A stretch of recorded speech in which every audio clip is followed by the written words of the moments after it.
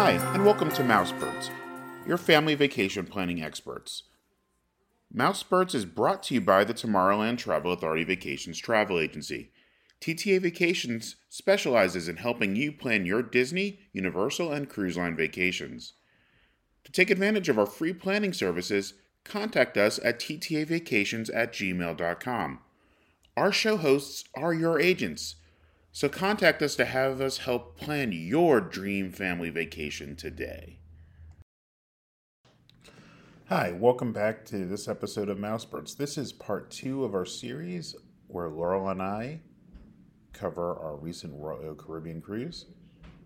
So please join Laurel, Rachel, and I as we jump into part 2.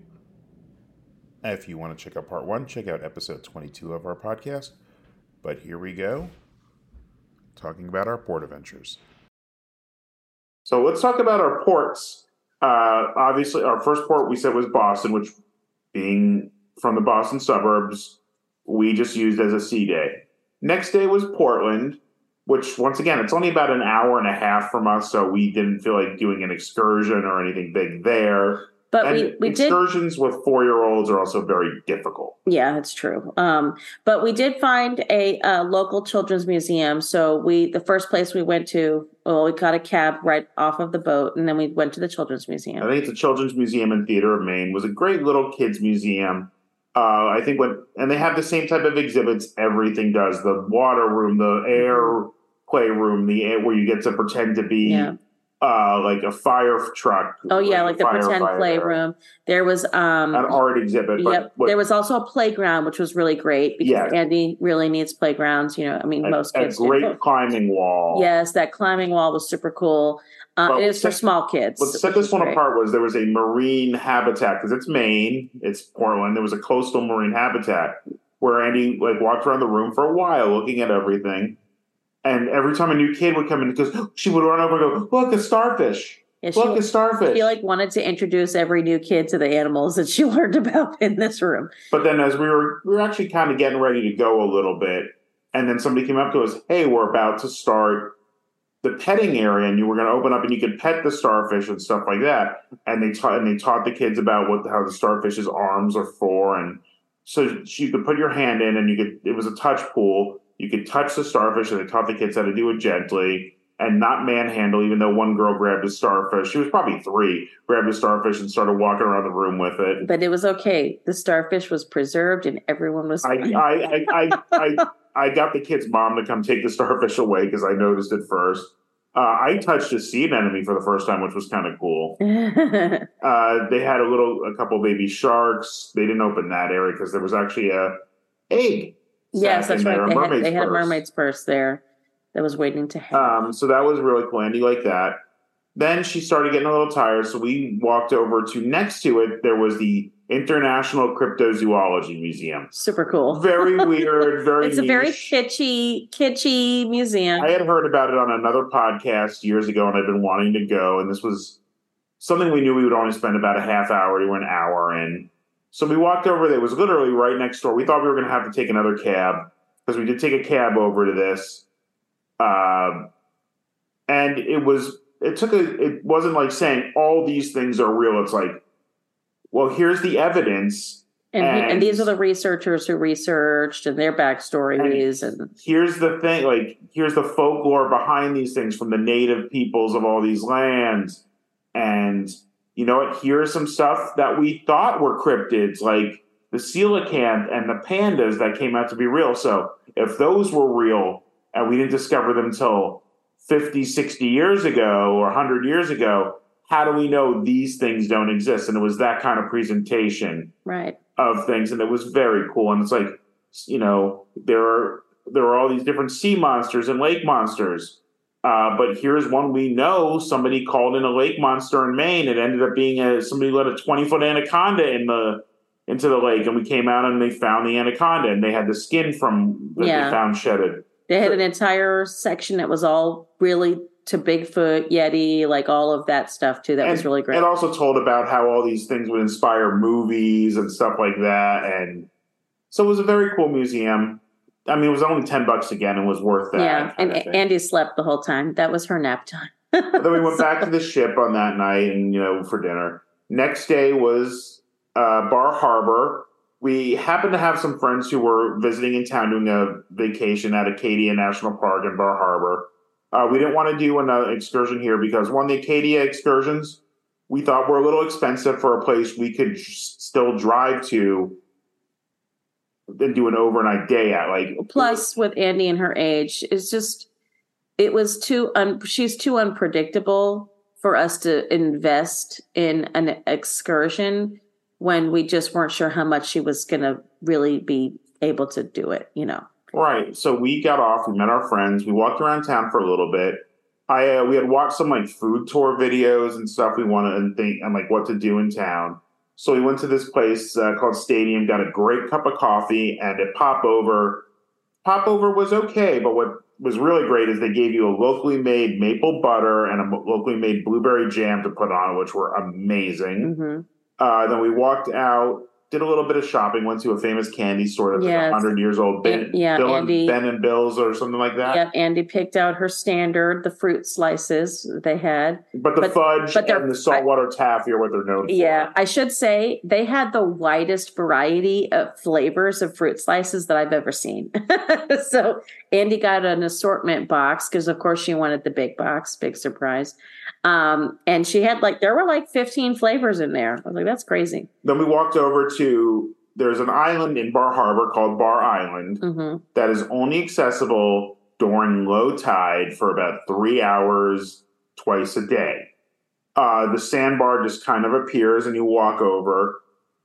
So we walked out on the sandbar with our friends and the kids played and looked at all the stuff and the tidal pools and things like that. Yeah, the girls were making rock and sand castles and pulling together piles of seashells and everybody wanted to leave around a little after lunchtime, so we didn't go out to the full island. We just stayed in there. Yeah. The funny thing about being on the sandbar is when you're in the sandbar, it's almost like you're inside a little cove, surrounded by one side is, where they have all of the major hotels that are right there on the water. And then the other side is the island, surrounded by trees. Well, literally behind the island, which you can't see from the sea bar, is our boat.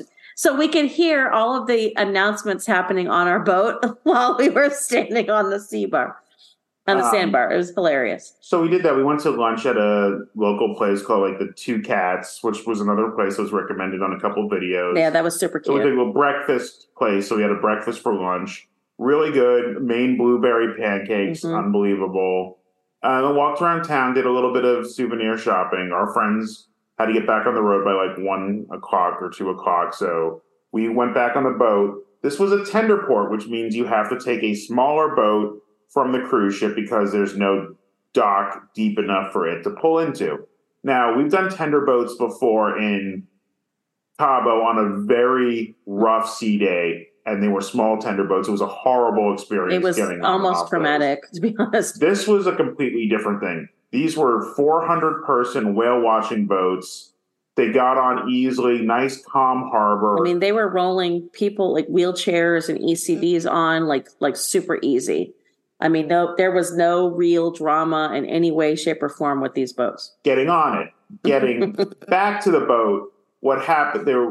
The boat that they were loading right ahead of us as it's about to pull out and ours is about to come in to pick us up has a bit of a problem as they're pulling. They threw the line into the water, or they missed the line when they threw it off the boat. It got pulled into one of the intake valves, I think they said. And that means it shut the engine down. So they unloaded all the guests on that boat onto the one that just came in that was going to take us. And then they had to back it out slowly to another dock to just assess the engine and do a complete reboot of the system. Because as this took about an hour for them to do all this and for our boat to come in and load. So during this whole process, we've seen them, they've started the other boat. Now we still have plenty of time. Yeah, it was about 2 o'clock. It was about 2 o'clock when we got in line. We got on the boat around 2:45. No, we got on the boat about 2:45 on the tender boat. Yeah, and you can see there. I was standing next to a bunch of crew members who had a 3 o'clock curfew to get back on the ship. Yeah, I felt bad for the crew members. They were. I know they're not going to get in trouble, but they were a little nervous about that. We finally got on disembarked back onto the boat about 3 o'clock or 3:30. So it was probably about an hour of wasted time because of this whole problem, but we didn't miss anything. Andy should have napped at this point, but Yeah, she definitely had reached the loopy stage, like before he needed a nap. Like as we were literally trying to get off this tender boat. So it was like, it was fine. She took a nap as soon as we got back on the boat. But Bar Harbor was one of the most gorgeous places I've Yeah. ever seen up until this point. And we come from a coastal New England town, so we didn't think it was going to be. We thought it was going to be a little more idealistic and small town than Salem. It feels very like when you envision Maine and the Maine coastal region, like that is like quintessential Maine. We just visited Kennebunkport with you a few weeks ago. Yeah. Imagine that, but actually like more picturesque. The harbor. Yeah. Like if it was more of a full resort town rather than a a place where a few rich people have their mansions kind of town. One of these days we really do want to do like a long weekend and do like the drives and the bus tours that go around Acadia National Park. Like I think it'd be a fun experience. I would definitely want to do it with a car rather than on a bus tour because there were buses that we could have taken to get there. We also learned that they have those little electric vehicles you could have rented. Mm-hmm. And if I went back, if I had known that's probably what we would have done. If we didn't have friends in town, honestly, I would rent one of those and go into Acadia myself. Yeah. Because it drops off right in front of the port. We had enough time to do it that day. We had a good 8 hours in port. But it was nice to have a relaxing day. We could sort of go visit the shops. We actually got a meal, things like that, as opposed to like being so excursion. And the town itself was very walkable. Yes, very walkable. Next day was Halifax, which is a big city, a fairly big city. Yeah, we about, loved 500,000 to 1 million people in the greater area. They said we booked a hop on, hop off tour on our own because the ship had the same thing, but it was sold out. Really cost the same. I think in the end of the day is like. They charge 50 American on the ship. I paid 50 Canadian or whatever. I think there was like a difference in the charge and what they were going to be charging us for Andy for like a children's charge. That was a bit of a difference. I think the people we bought from got a little confused and we ended up paying full price for Andy, which we probably shouldn't have. But whatever, not a big deal. One thing I will say is if you do the hop on, hop off tour, we did the gray line. I think it was the pink bus they called it, even they weren't all pink. They're old double-deckers from London style kind of buses you get on for these tours. I recommend it, but if I recommend doing it, it's you book the gray line. When you print up your tickets and exchange them in the port, inside the port area, because when you get off the boat in Halifax, I should say ship because people will complain if I say boat. When you get off the ship in Halifax, you go into like this market, an indoor market kind of place. Right. It's like a warehouse with a bunch of like booths of people selling local wares and stuff like that. But go to change your tickets inside there because we did that. And it was way faster. It was way faster because we went outside to board the bus and we get in this line that's probably a couple hundred people long. And then someone comes by and says, if you already have your hop on, hop off sticker, if you've already exchanged your tickets, bypass the line and go to the thing. This whole line was for people who booked the excursion through the ship or booked it on their own or were buying it at that point. Yeah. And had it exchanged inside. I had a little bit of a line inside, but it was like 3 people, not this giant thing. So we got on the thing, or got on the bus. We went to the Maritime Museum. That was the main one that we knew we wanted to go to. About a half Titanic, half other kind of maritime history. Like local maritime history. And then they also go through the White Star Line history, and they go through a little bit of history of the Halifax the Halifax explosion. But what's great about this museum, obviously there's a lot of the Titanic stuff, clearly. Like that's kind of a big part of why people would want to go here. But what's also great is it's connected to the boardwalk. So you can literally walk out onto the boardwalk there, which is this, beautiful picturesque area. It's a sort of shop and peruse, but they also had a playground in the back, which again, when you have a 4-year-old, finding a playground is gold. She really needed it. You get some beaver tails, which are like basically a Canadian version of like a fried dough. Yeah, like a fried dough. We got dough. it covered in maple syrup and maple sugar. Delicious. Just really amazing. Extra napkins needed.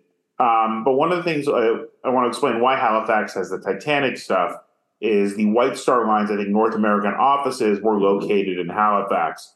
So when they found out the boat sank, all the recovery ships, they couldn't be a rescue at this point, were sent out from Halifax. So the recovery process wasn't just for, retrieving the deceased. It was also for dealing with any property that had sort of floated to the surface, any trash, any kind of types of debris that had to be managed and dealt with.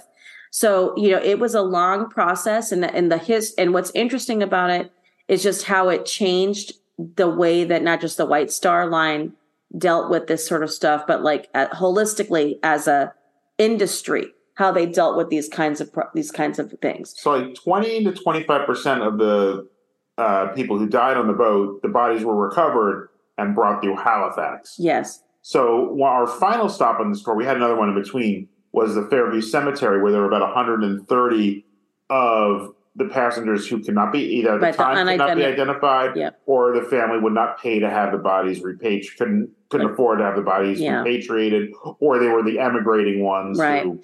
Many of the graves have been identified now after several years. There is an organization that has heavily been focused on identifying these passengers. Very few of them are unidentified. Yes, there's just a handful still that are unidentified, and they just recently identified in the last few years, or like the last 10 years or something. The unknown child grave had finally been verified. So it's a beautiful memorial with these headstones.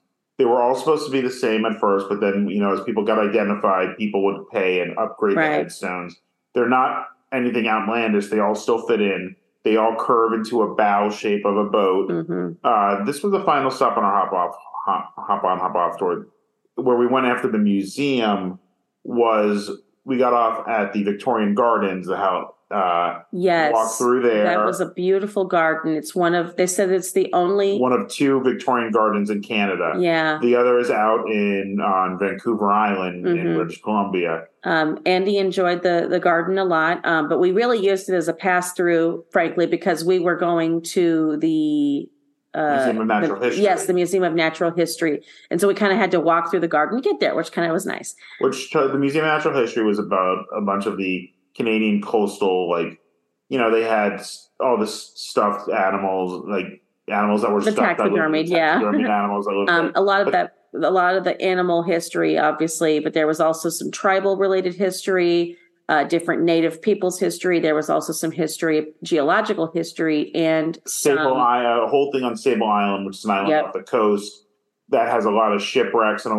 it's isolated, so it has a lot of species that live there and a lot of seals and dolphins and whales will be in that area. So there's a lot of that. There were also a few different art related exhibits. Like there was one all about the body, which Andy, if you don't know her, if you knew our child, you would know she's obsessed with the human body and x-rays and things like that. So she pretty much wanted to hang out in there. And it was all local Canadian artists who would I knitted a heart. Oh, yeah. The crafted item, the handcrafted items of the body parts were fascinating. I think Chihuly style glass blown white and red blood cells. Yes. So she really enjoyed that. And then the star of this museum is Gus, the 101-year-old gopher tortoise, the oldest gopher tortoise in the world.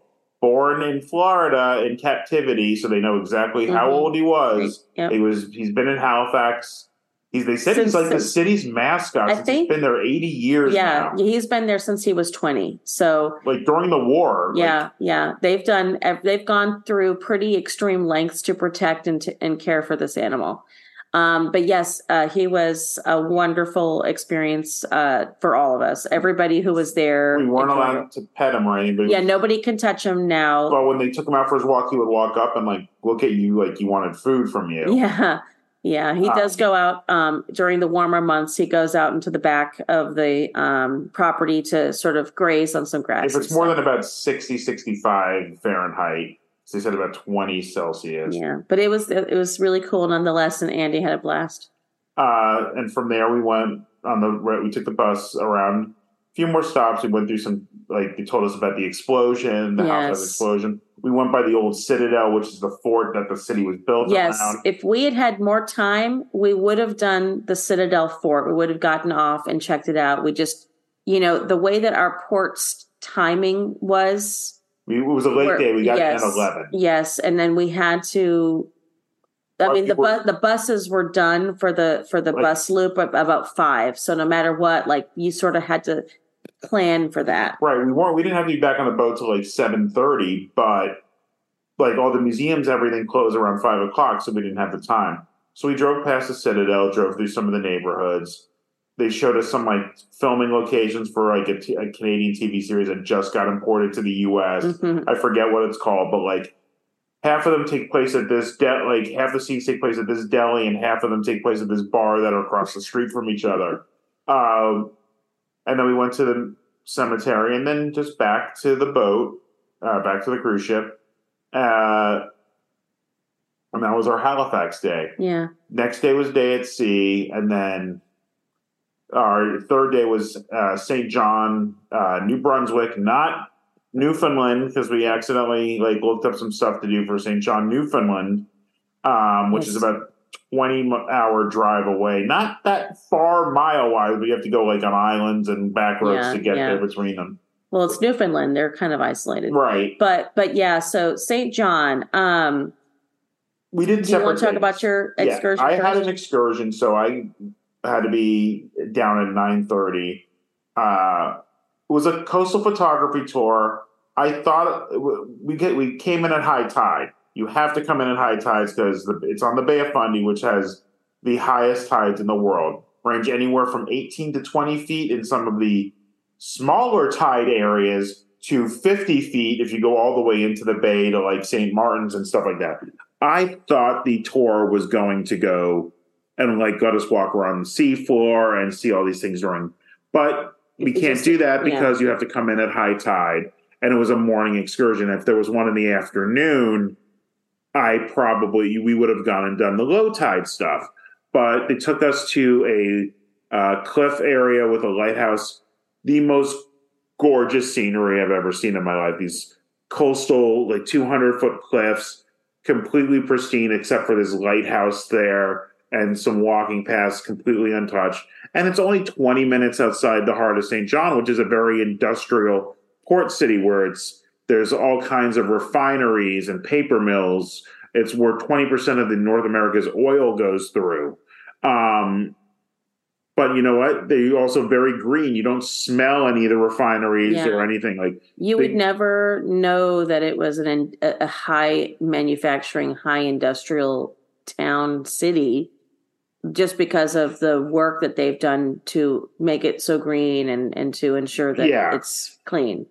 The next stop was a little beach where there's a river that was about 30, 40 feet wide, but during low tide, you can step across it. And because the tides, they bring in really cool, trees, branches and rocks and all that get brought up. So it was a very cool place. And we had a photography expert. She was a portrait photographer, mostly weddings. So teaching us how to use our camera on different settings and how to frame shots. And that was what they were telling us, besides the history of the town as we're driving around. New Brunswick invented the St. John invented the foghorn, the mesh tea bag. There were a few other things they were telling us that we're very proud of here. That is really cool. I did not need to go on an excursion like this myself. One, we figured Andy really would not have enjoyed it. But two, I was a professional photographer for several years doing outdoors and landscapes. Now hate photography. I don't hate it. Absolutely don't hate it. It's just I don't live that life anymore. I have a different career. So the next, So for me, it just didn't necessarily make sense. But I knew that Ron was really, really into this. So we went ahead and had Ron do that excursion, and then I took Andy out to go downtown essentially. The museums we wanted to do didn't quite work out just because, unfortunately, the main New Brunswick Museum was not open. It was temporarily in the process of relocating, so it wasn't open. And then one of the other museums I wanted to go to, which was like they have a local fire truck, fire station museum that was also closed. But aside from that, we really kind of did get out and about. We did we trekked our way up to the King's. There's Market Square and King Square, which are about King 3 Square. or 4 blocks apart. Yes, we trekked our way up It's on to the King main Square. street of Halifax. One of the interesting things about St. John is that they have the steepest hill for a main street, essentially, right? It's the steepest main street in the world. But you know what? It wasn't that bad. Like, yeah, it was steep. At least in Canada. Yeah, Canada, sorry. It wasn't as bad as I thought it was going to be. So we trekked our way up to the top and we went to King Square. We hung out there. We saw the pigeons and all the different animals and flowers and things there. There's also a cemetery that's next door. What's the name of the cemetery again? It's the Loyalist Cemetery, Cemetery. where all the people who basically after the Revolution wanted to still be British came there. So there was a Loyalist church, a Loyalist cemetery. Yes. We also went to Trinity Church and checked that out. That was really cool. It's one of the historic churches there. And there's a whole bunch of markets like in those areas with like local goods, like all the kitschy T-shirts, but there was also like New England and Canadian Coast art. We got a nice map piece because it had Passamaquoddy on it. We found a really cool map, a map of Maine and New Brunswick, Canada. I was so excited for this map. I can't wait to find the perfect place to put it on. I can't wait to see it. I need to see it. Oh, you're gonna love it. It was only like $20 for this giant map. Yeah, well, it was a print, but what was nice about this map, obviously, was that it basically included all the places we went to on this trip. So I was like, oh my gosh, like the culmination moment. But while they're doing this, I still had a couple. I went to the Reversing Rapids, which is a thing you have to do in St. John. It's where the St. John River meets the Bay of Fundy.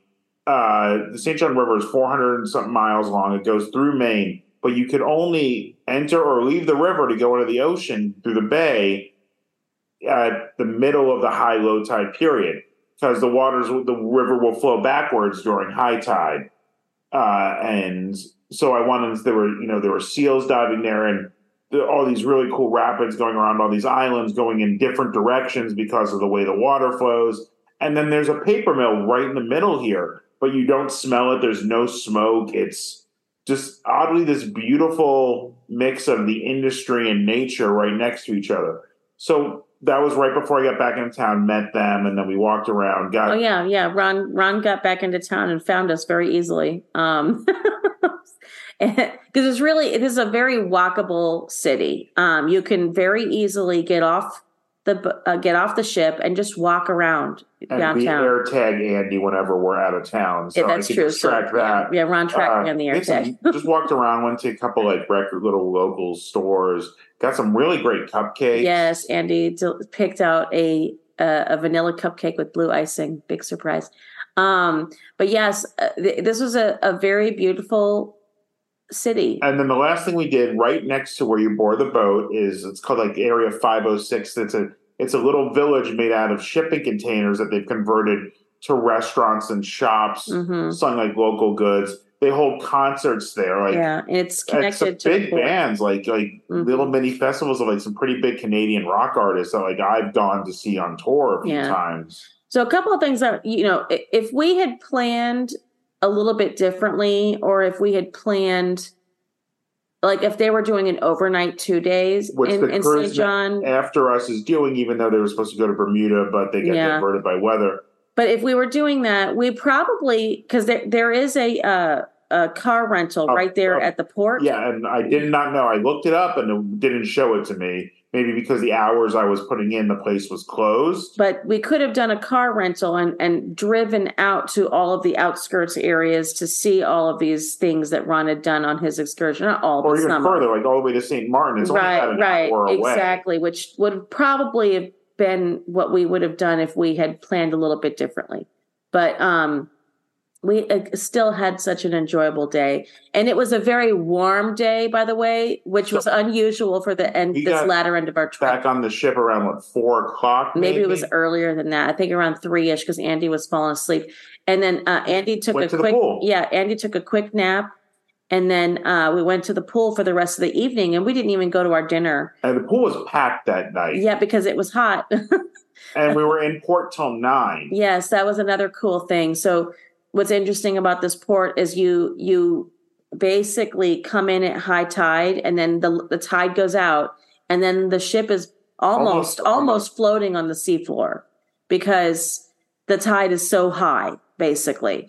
And then the ships have to wait until the tide comes back in before they can exit. Right. The Serenade of the Seas happened to be in a smaller ship and went out maybe an hour before us. And then one of the Norwegian ships was with us as well, and they went out just after us. These ports were all very busy with cruise ships. Yeah. But even though they were very busy, it didn't feel like... St. John felt a little overwhelmed with it, I would say. Honestly, not to me. I didn't think it was that bad. But again, to each their own. I didn't feel like it was overly crowded just because of the 3 ships being there. Mm-hmm. But those were our ports. Let's talk about the key differences between Disney and Royal. Let's start with the Kids Club, because we had a lot of experience with that. As we said, this is going to be a little different than I think a lot of the Kids Club experience on Royal might be. Yeah, you got to keep in mind that our cruise, there was only 70 to 80 kids on the cruise, as opposed to 500 that would probably be closer to an average summer cruise.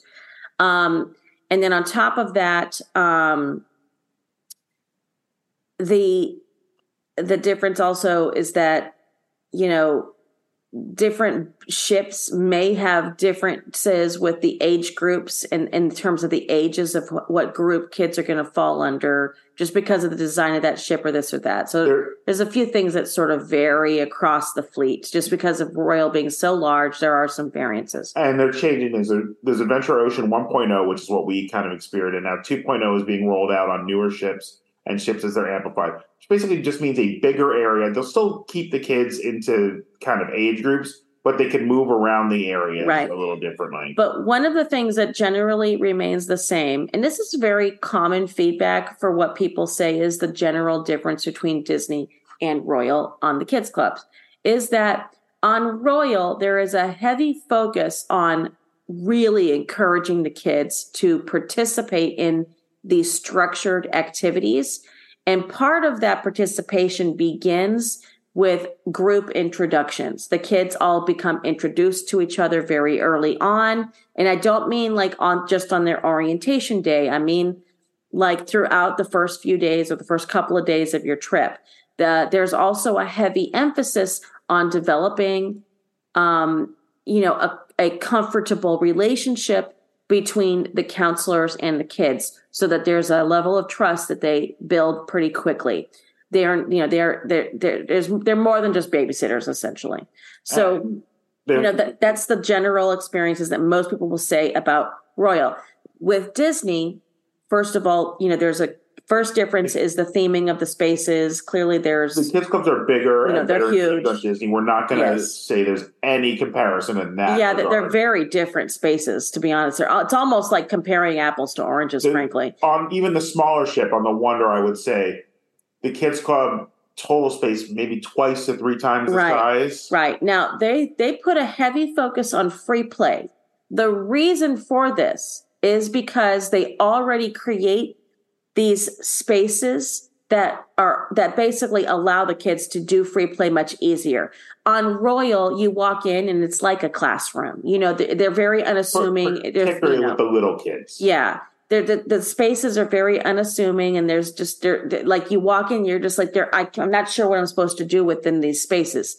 Hence why they create these very scheduled, regimented schedules with the kids throughout the day. Now, with Disney, they don't have to do that because the spaces are all very designed already with different toys, different activities to do. And they have the activities, and they will announce, hey, kids, we're doing this, but they don't try and wrangle them. Right. And here they do wrangle them, particularly the little kids. Yeah. And, I mean, part of our our perception is going to change because it's been a year since Andy's last. That's true. She's grown up a lot in that year. Yes, she was 3.5 when she did her last Disney cruise, and that was her first time doing the kids club. So there was she was still very shy. She was still, very new to using the potty. And as a shy child, she really had a little bit of a challenge kind of introducing herself to other kids. So like with the counselors, if they weren't doing it for her, essentially, she just really kind of was off on her own, doing her own thing, running around. And the bigger kids were kind of overwhelming the club. Right. So like there were a lot more big kids in the club.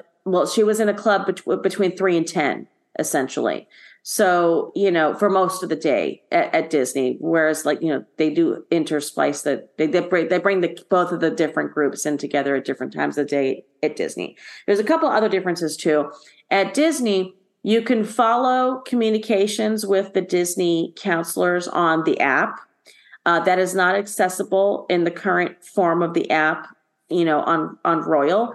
They do have their own version of like a Wave kind of phone you can request. They don't have enough for everybody. So really, if your kid if you don't need to have the phone for your kid, not necessarily. We just checked in every like hour and a half. Yeah. I mean, because 3 hours, I don't think she was going to need us because that's the longest time they're open without some sort of because of the break, or we have to say, oh yes, she's staying here after 10. We're going to pay for her to stay.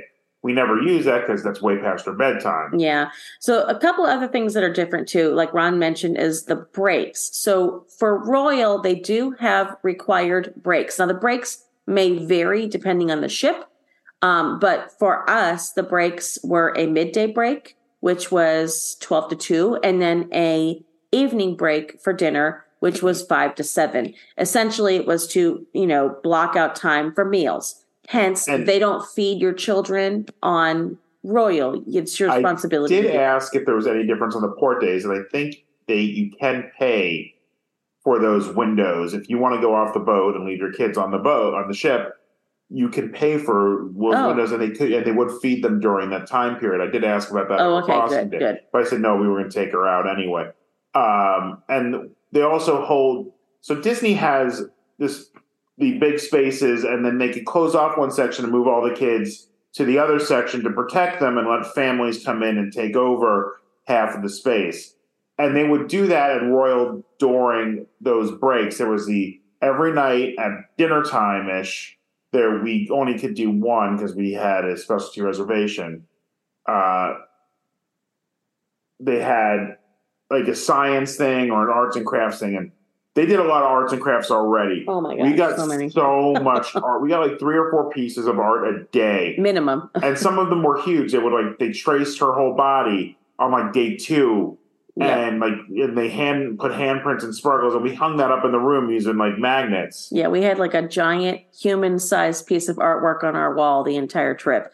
So again, it is kind of like comparing apples to oranges. One of the other interesting things here is that when the kids come into the kids club at Royal, if you have, every child is different. Our daughter tends to get a little overstimulated easily. And in some ways, she did much better in the Royal space because it is not literally plastered with, all of the Disney accoutrements, which are beautiful and wonderful. But for her, she got, pretty overstimulated pretty quickly. Here, it's like the walls are very simple colors. The cabinets are just colored cabinets, with different shapes and different things. It was very simple in terms of design. So she could very easily focus on, her friendships that she was developing with the other kids, learning everyone's names. She knew everyone's names by the end of the trip. She knew all of her counselors' names by the end of the trip. She really, it was harder for her to focus on those things on our last club experience because she just didn't have all of that aid. She didn't have a counselor introducing her every time. She didn't have, the same kids every single time she was going into the club. But yeah, I mean, I think she had a better time here than on Disney, but once again, we can't say if that's the age or how few kids that they got close. The counselors were 3 or 4 counselors to like at most 8 kids in there at any given So point. they were heavily interactive together for sure. One of the fun things too was with Royal, they kind of have scheduled themes going on throughout the entire week for the kids club. Now Disney does this as well, but it's a little bit more loose. There's just that there isn't as much, consistent, like every day may not have a theme. Like they obviously have a pirate night, and they have some of the, depending on the length of your cruise, may have like a sleepover or like a sleepover, pretend sleepover night, in the evening, different kinds of things like that. But with Royal, especially in her age group with a 3 to 5, or on some of the ships, it would be 3 to 6. Every single day had themes, and some days had multiple themes. Like in the morning, there would be like, there would be like a breakfast theme, and like all of the artwork and the toys and the things they were doing was breakfast. Or like one evening, it was pirates and princesses, who's a pirate, who's a princess. And there was another evening where they did camping. They did a camp out in the kids club. And that particular night, Andy made us leave. Like we went to go pick her up, and she's like, "No, mom, I'm playing with my friends. I'm very busy. We're making marshmallows," so like I had to leave and come back like a half hour later. So, there was a dinosaur evening as well. Like as she came home with dinosaur prints and all sorts of stuff. And there was like, they were constantly making Play-Doh, which she loves Play-Doh. So of course she was in heaven. But yeah, there's just it's a very different experience with Disney. They don't necessarily need to create these themes, because every single room already has several different themes, and they have several different rooms that offer different things. So if your child wants to have more relaxation in the moment, they can go to the more relaxing room. There is a room with like a TV, a movie playing, and bean bags for kids to relax with books or just watch TV. There is a room for kids to sit down and have a meal, where they will offer snacks, or where they will offer meals, right? So, it's a very different kind of experience. Royal makes up for all of the differences by doing things manually by hand, right? Whereas Disney manufactures it already in the environment. So the counselors don't necessarily have to do all of those things. So it's just, like I said, apples to oranges. All right. So the kids club was great. I would not knock it and say, you have to go to Disney for a kids club. I would say the Royal Kids Club.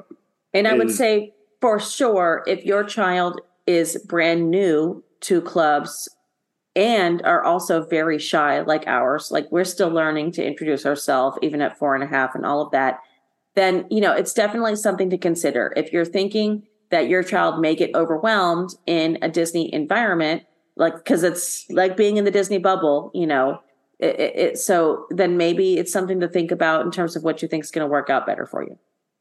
Let's talk about the food differences. Yes. Why don't you mention all the places that are offered on this ship? So this ship has the main dining room, which is broken into 3 floors. It has the Windjammer, which is a buffet. It has 4 specialty restaurants: Chops Grill, Giovanni's Table, Johnny Rockets, which is kind of, it's a specialty restaurant, but, it's not in that kind of way, and Sabor. The only one we didn't try anything at was Sabor, because we were going to do a lunch. They didn't have lunch available. They had a margarita and guacamole tasting we couldn't do because we had to have Andy at that point, because it was during those hours. So we went to Chops for dinner. Amazing steakhouse, totally great, worth the money. It was expensive, but still cheaper than going to a comparable steakhouse on land by about $100, I'd say, for a couple. So you are getting your value there. Giovanni's Table, very good Italian, and I'm picky on my Italian. All homemade pasta there. Andy actually ate 2 bowls of pasta. That was the most she'd eaten in any sitting on the entire trip. So, This was on day 7 we went to this one, though, so we were kind of fooded out. Well, we were. Andy probably wasn't. We could have eaten more, but I just got a really nice carbonara, and you got... I got a seafood linguine, and then we had some really nice appetizers and such. The burrata was the size of my fist. I've never seen a burrata that big. Yeah. And I had perfectly creamy but solid at the same time. Yeah, and I had a cheese and a charcuterie board, right? And that was huge as well. So totally would recommend. The desserts were great there. And then Johnny Rockets, we really just went to get the shakes. Yeah, so they serve burgers in the Windjammer, which were very good. They were excellent burgers. So if you don't want to pay extra for the chili cheese fries and burgers at Johnny Rockets, then again it's up to you. It's only like $15. Although it's very reasonable. Just decided not to do it. Yeah, it just didn't seem necessary compared to all the things we were already doing. But we did go one night after some drinking at one of the bars. And we went and got some malted shakes because that was delicious. The other free restaurants we forgot to mention are Cafe Promenade, which is the coffee shop. Always had 4 or 5 sandwich types. They always had some 4 or 5 sandwiches. Desserts that were almost always the same desserts they had in the Windjammer that day, but you could just come and get a plate of those on the Promenade. The sandwiches were not up in the Windjammer, but there was always a vegetarian, a caprese sandwich and a caprese gluten-free sandwich, and then there was always some kind of wrap. Brioche. It was usually a turkey or a spinach wrap. Sometimes a turkey spinach wrap. Sometimes it was a turkey jalapeno wrap. Yeah, and then there was like a salad-based one, so like a tuna salad or a chicken salad. Those were always available, pretty much from like morning to about midnight, I'd say. I actually had lunches. I had 2 or 3 days where that was my lunch. And the coffee shop serves Starbucks coffee. They don't have the full menu, but I had a lot of vanilla lattes, cafe mochas, white mochas, caramel macchiatos, all those kind of things. No pumpkin spice, unfortunately, or probably would have had a lot more. Fortunately, I should say that we should also mention that we got the extra coffee card. We'll talk about the pricing in a second on that stuff. And then there was Sorrento's Pizza, which is pretty good fast food pizza. It's not amazing like New York, like you're going to get in Brooklyn or something like that, to like a specialty place. But it was decent pizza. They always had a cheese, always had a pepperoni. And then they only had a couple specialties that they rotated. Disney, I think you get a little more variety, but I think the pizza is slightly better than the on-deck pizza at Disney. Yeah, I definitely think it was a little bit better than the on-deck pizza. The main dining room food is close. I give Disney a little bit of an edge. I would say there was like a point difference. Like if you were to give Disney's quality in their dining rooms a 10, I would give Royals a 9. Only just because of the fact there's a couple of things. So like with Disney, and again, it's like comparing apples to oranges because they're so different. But for Disney, you have rotational dining where you have 3 dining rooms that you rotate night to night to night. Depending on however many days on your trip, you may have 2 nights or, 3, however many nights in each restaurant. And each night is different with a different menu, et cetera, and sometimes different entertainment. Now, and again, entertainment is key. Like a lot of what you're paying for here for Disney is the theming and the entertainment and having that entire experience, right? There's an ambiance package here, right? You're paying the Disney premium for the Disney-ness of it. Right. Now for Royal, it's 1 main dining room, and then there are 2 dining experiences. You can have dining where you have your reserved dining at 5 or 7, or you can have what is called My Time dining, which is when you basically go in and dine at any time. You can make reservations for the My Time dining, or you could just show up. I would strongly recommend, if you're going to do My Time dining, is to make those reservations because the line was get long. Yeah. And if you do a dining package, if you pay a package of of the specialty restaurants, you're going to automatically get My Time dining because they know you're not going to be at the main dining room very often. And they rotate the menus every night, so you're not getting the same thing. That's true. There are things that are going to be on the menu several times. Like every night had a steak. Most of it was just, I'd say like 6 of them were a New York strip with a baked potato and some vegetables. And the strip was fine. And I think like one night was a prime rib, which I think I ended up getting prime rib. That was delicious. And they're different themes. So there's welcome aboard night. There's formal night, which is the lobster night, really. There's like a Mexican night. There's or like a Cuban Latin kind of theme night, Caribbean night, Mediterranean night, Italian. French. Yep. So there's definitely, and then there's a schedule to it. But the thing is that these schedules of these menus are across the fleet. It's not just your cruise. And it's set. So every 7-night cruise has the same 7 menus. Every 4-night cruise has the same 4. We got 2 menus that most people don't get because it's a 9-night. We skipped 2 nights. We skipped Italian night and went to the Windjammer. Yep. Yep. We skipped Caribbean night. No, we skipped Mexican night. Yeah, to go to Chop. Yes. We were going between Caribbean and we. And I was saying Chop was well worth the money. I got an amazingly good bone-in ribeye steak, and you got a filet. Yeah, it was delicious. So we could have brought Andy actually for no charge, just because of her age. Under 6 were free at the specialty restaurants. But we'd asked her, do you want to come to dinner with us, or do you want to just go get pizza and go to the club? And of course, wouldn't you know? Yes, she said, I just want pizza and I want to go to the club. And we figured, she had already been going to the club for a few days by this point, so we felt very comfortable with her going for that long length of time. And in 9 nights, she must have done, 11 tables or 12 table service meals, breakfasts and lunches, and so we knew she needed some breaks between all those. Yeah. And that was it. Like things I met room service. We only ordered room service. For after hour. We did the continental breakfast a few mornings in the beginning. We kind of got annoyed that they would call and say the food's coming up. Yeah, so there's definitely a difference in your experience with the morning room service. Now, first of all, I totally understand why Royal does this. It makes complete sense to me. It is a little bit different than Disney. I'm not sure you got the normal Disney experience where they would just come in. I think you told them you could do that. It depends on your situation. But they would call before they would knock, and they would say, we're going to be coming to drop off your food very shortly. So I always wanted it early, so it was like 6:30 or 7. And I'm a night owl. Laurel's a morning person. Right. So unfortunately, it was disruptive for Ron. The phone was also on my side of the bed. Which I felt terrible for. Certainly wasn't thinking about it. Usually they just knock. Now there was one morning where they were knocking, and apparently I missed the knocking and they called again. So I felt terrible. But I'd gotten to the point where... and the wake-up calls from the spa. So I got 2 of these before 7 in the morning. So if you have a morning appointment at the spa, they give you a wake-up call as well, which I didn't know that was going to happen because I already had my phone and everything like set up to remind me, so I wasn't going to miss it. But they do all this complimentary.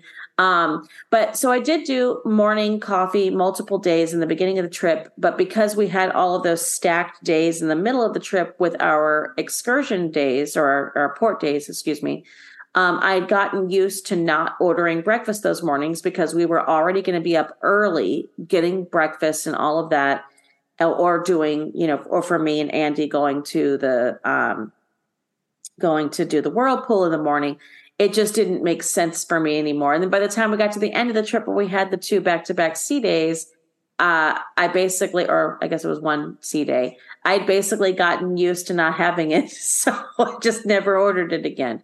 But it worked out very nicely when I did have it. And then we did one night, we ordered the paid room service, which is just like a $9 set fee, which was not a big deal. But, if you're going to order one item, it doesn't make sense. So I just really felt like some chicken wings, and the only place to get the chicken wings was on that menu. So we ordered the chicken wings. We also got a pizza, cheeseburger, pizza, and a piece of cheesecake. I felt I needed to be a little healthy, so I got a salad on top of that. I ordered a cheese steak, but they brought me a cheesecake. Which actually worked out fine because we didn't need any more sandwiches, but it was all good. It was all fine, and I think $9 for that is a fair delivery fee. Andy ate like half the pizza. Yeah, like she was clearly hungry. I could have gone down to get the pizza at Sorrento's. It's the same exact pizza, but the $9 delivery fee is definitely a good convenience charge, especially when it was a night we were coming in after a port. We were tired. I just wanted to go to bed a little early. Yeah, it was nice. That's it. I missed the fast food on Disney. I will say being able to go just run up to the deck and get chicken fingers. Yeah, and having access to soda the same way. So like on Disney, they have their soda fountains. And here there's no soda fountains. There's no like public soda fountains. A lot of ships have the Coke Freestyle machines but now. you still need a soda package to get those. And I did get a soda package, which I think was worth it for me.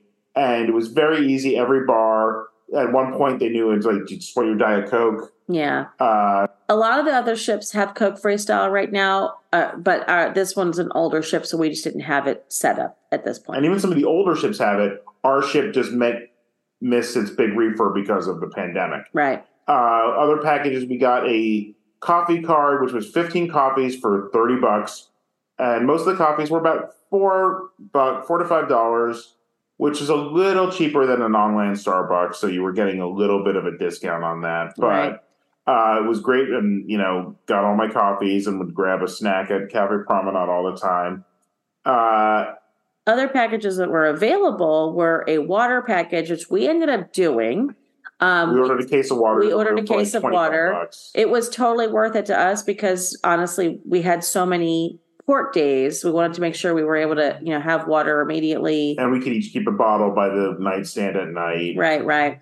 And then we ended up drinking almost all of it. So the drink package, we decided not to get an alcohol package. And I was keeping a track of tab. And I ended up, on average, for the first half of the cruise, probably having one or two per night.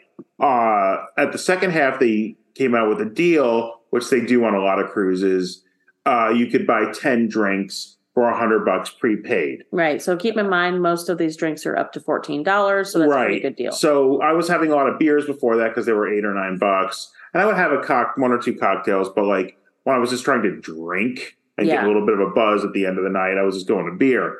So at the end, I bought this deal. And then I just started trying all of the $14 cocktails. Right.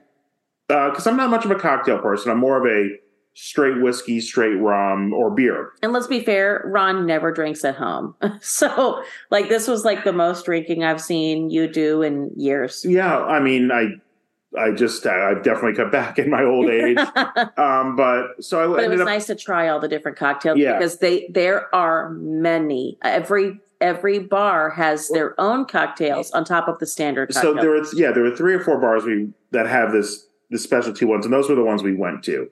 The Schooner Bar, which is on every ship, has a set menu across all the ships. I really liked their toasted marshmallow old fashioned, which is basically with an old fashioned with a little bit of marshmallow syrup, garnished with 3 or 4 actual toasted marshmallows used to stir it. And it's just like it's just a slightly sweet version of one of the smoked old fashions that you could get at a lot of Trinity bars. They also have a few other drinks. There was like a tropical peanut butter drink I almost tried. Mm-hmm. Didn't sound that appealing to me. Then Bolero's had a whole bunch of different mojitos and different rum-based drinks, and they were all really good. I had the one I think my favorite was the coconut mojito. Was fantastic. If I had found that earlier, I probably would have had a few more of those. Had a few margaritas, things like that, but the whiskey selection, which is one of my go-to drinks, wasn't that great. There was mostly like Johnny Walker Black or Glenfiddich or Glenmorangie, which I consider kind of the entry-level scotches. I'm fine with them, but they're not what I go to. I'm a Macallan or Oban person, and they didn't have either of those, which I think are fairly standard scotches. So that was a little bit with the drinking.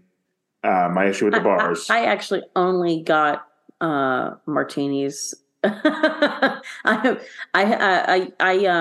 honestly almost exclusively just drink vodka martinis already in my regular life, and I was already eating so much. I just didn't feel like it was smart for me to start combining and trying out a million new different kinds of drinks. So I basically just got martinis when I got a cocktail, which was only a few times. One of the drinks Laurel. That's what we should call you. No fun, Laurel. I know. This is an unusual circumstance where Ron actually drank infinitely more than I did on this cruise.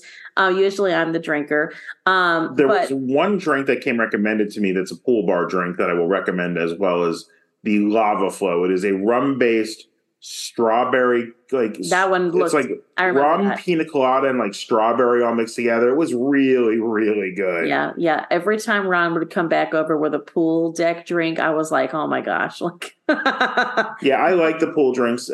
Drinks on average were probably comparable to Disney, except for the drink of the day on Disney's like what, $6? Yeah, and they were $10 here. Yeah.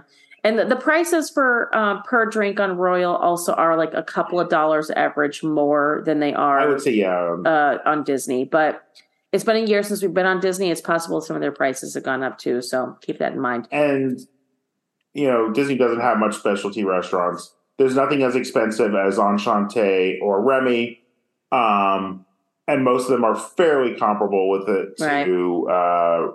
And then we should probably talk a little bit just about the differences in the Windjammer versus like Cabanas or, Marceline Marketplace. Yeah, I think Windjammer wins. Yeah, Windjammer definitely better for a couple of things. Variety of food, definitely up there.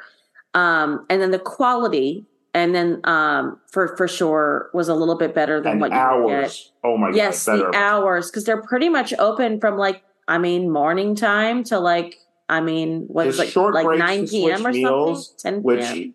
But Disney is open 9 to 3 with a hour or so break in there. Yeah, exactly. They have short breaks during the day that are closed at the Windjammer, as opposed to these 2 or 3 hour long breaks, just to turn the service. But there was always an Asian, Southeast Asian, or Chinese, Japanese, something like that, Thai. And then there was always a few Indian dishes. And then lots of them, there was always a salad bar. Yeah. And lots of there was always mashed potatoes and gravy, but there was also, and they would standard Americana. I had really good schnitzel. I didn't even go to the carving board. The burgers there. I never ended up going to the carving board either. The burgers there were really juicy and what you would pay $12-15 for. Yeah.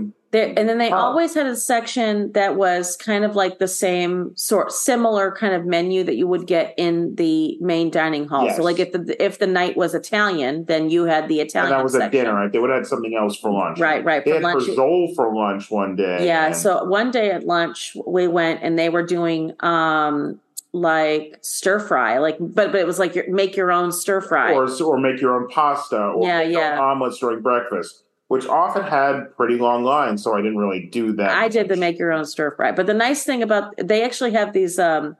Pagers. So you would go put in your stir fry order, and then you could go and finish doing what you're doing with your plate or whatever, and then you would be pinged when your food was ready. And I get it. I actually thought the free drinks were going to be a little harder to get, but the lemonade, fruit punch, and iced tea were everywhere. Yeah, the complimentary drinks were everywhere. I also agree with you, Ron. I was a little concerned about how accessible, but it's. I never had a problem with getting the drinks that were on the standard. I would actually think that would make me reconsider the soda package in the future. But I still do Yeah, you're a big soda drinker, as opposed to having 4 cups of coffee a day, I'll have a few Diet Cokes instead. Yeah, see, I'm more of a coffee person. And iced tea. I pretty much drank iced tea during most of my meals. Yeah, I think those are kind of our key difference. Like we said, we already talked about the entertainment. Different, but top notch. You're not going to get the characters or the Disney-ness to it, but the quality is still the same level. The service.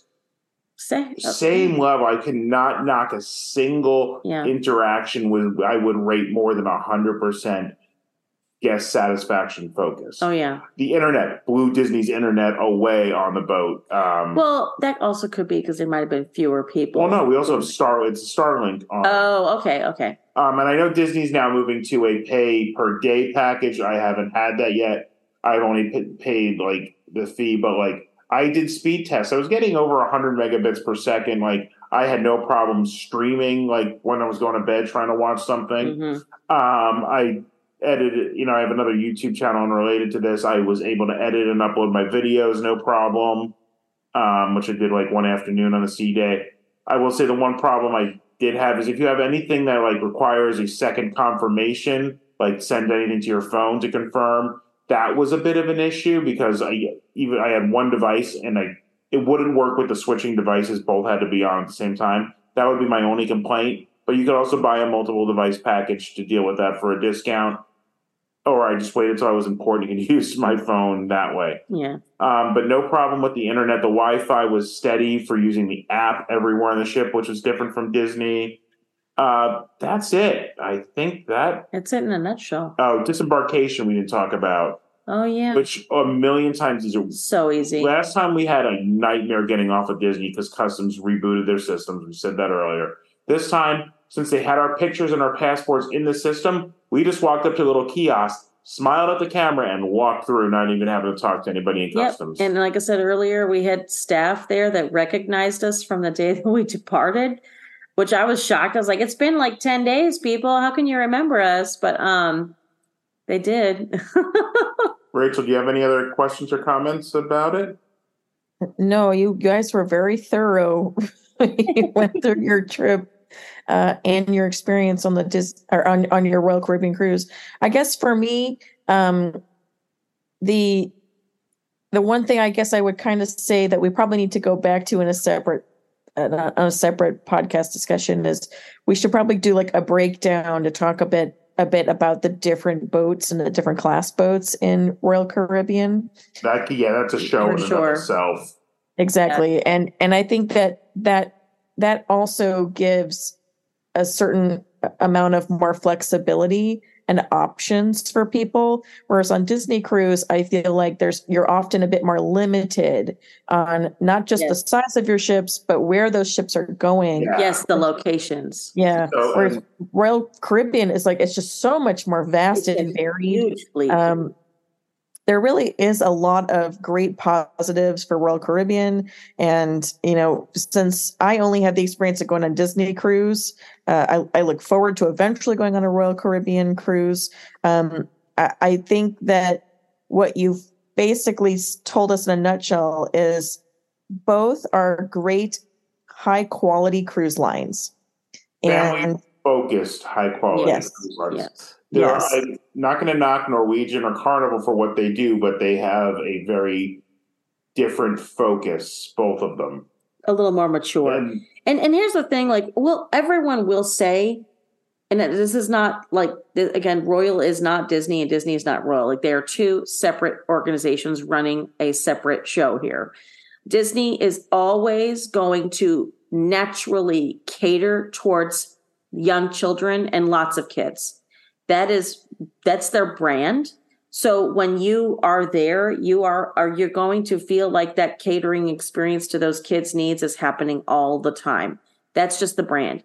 With Royal, you do kind of have to speak up, and say, if this is what your needs are for this child or for your experience with this child, et cetera, again, because they don't necessarily get the sheer volume of kids that Disney does. Plus, particularly on this boat, the Oasis class is going to be a little yes, exactly.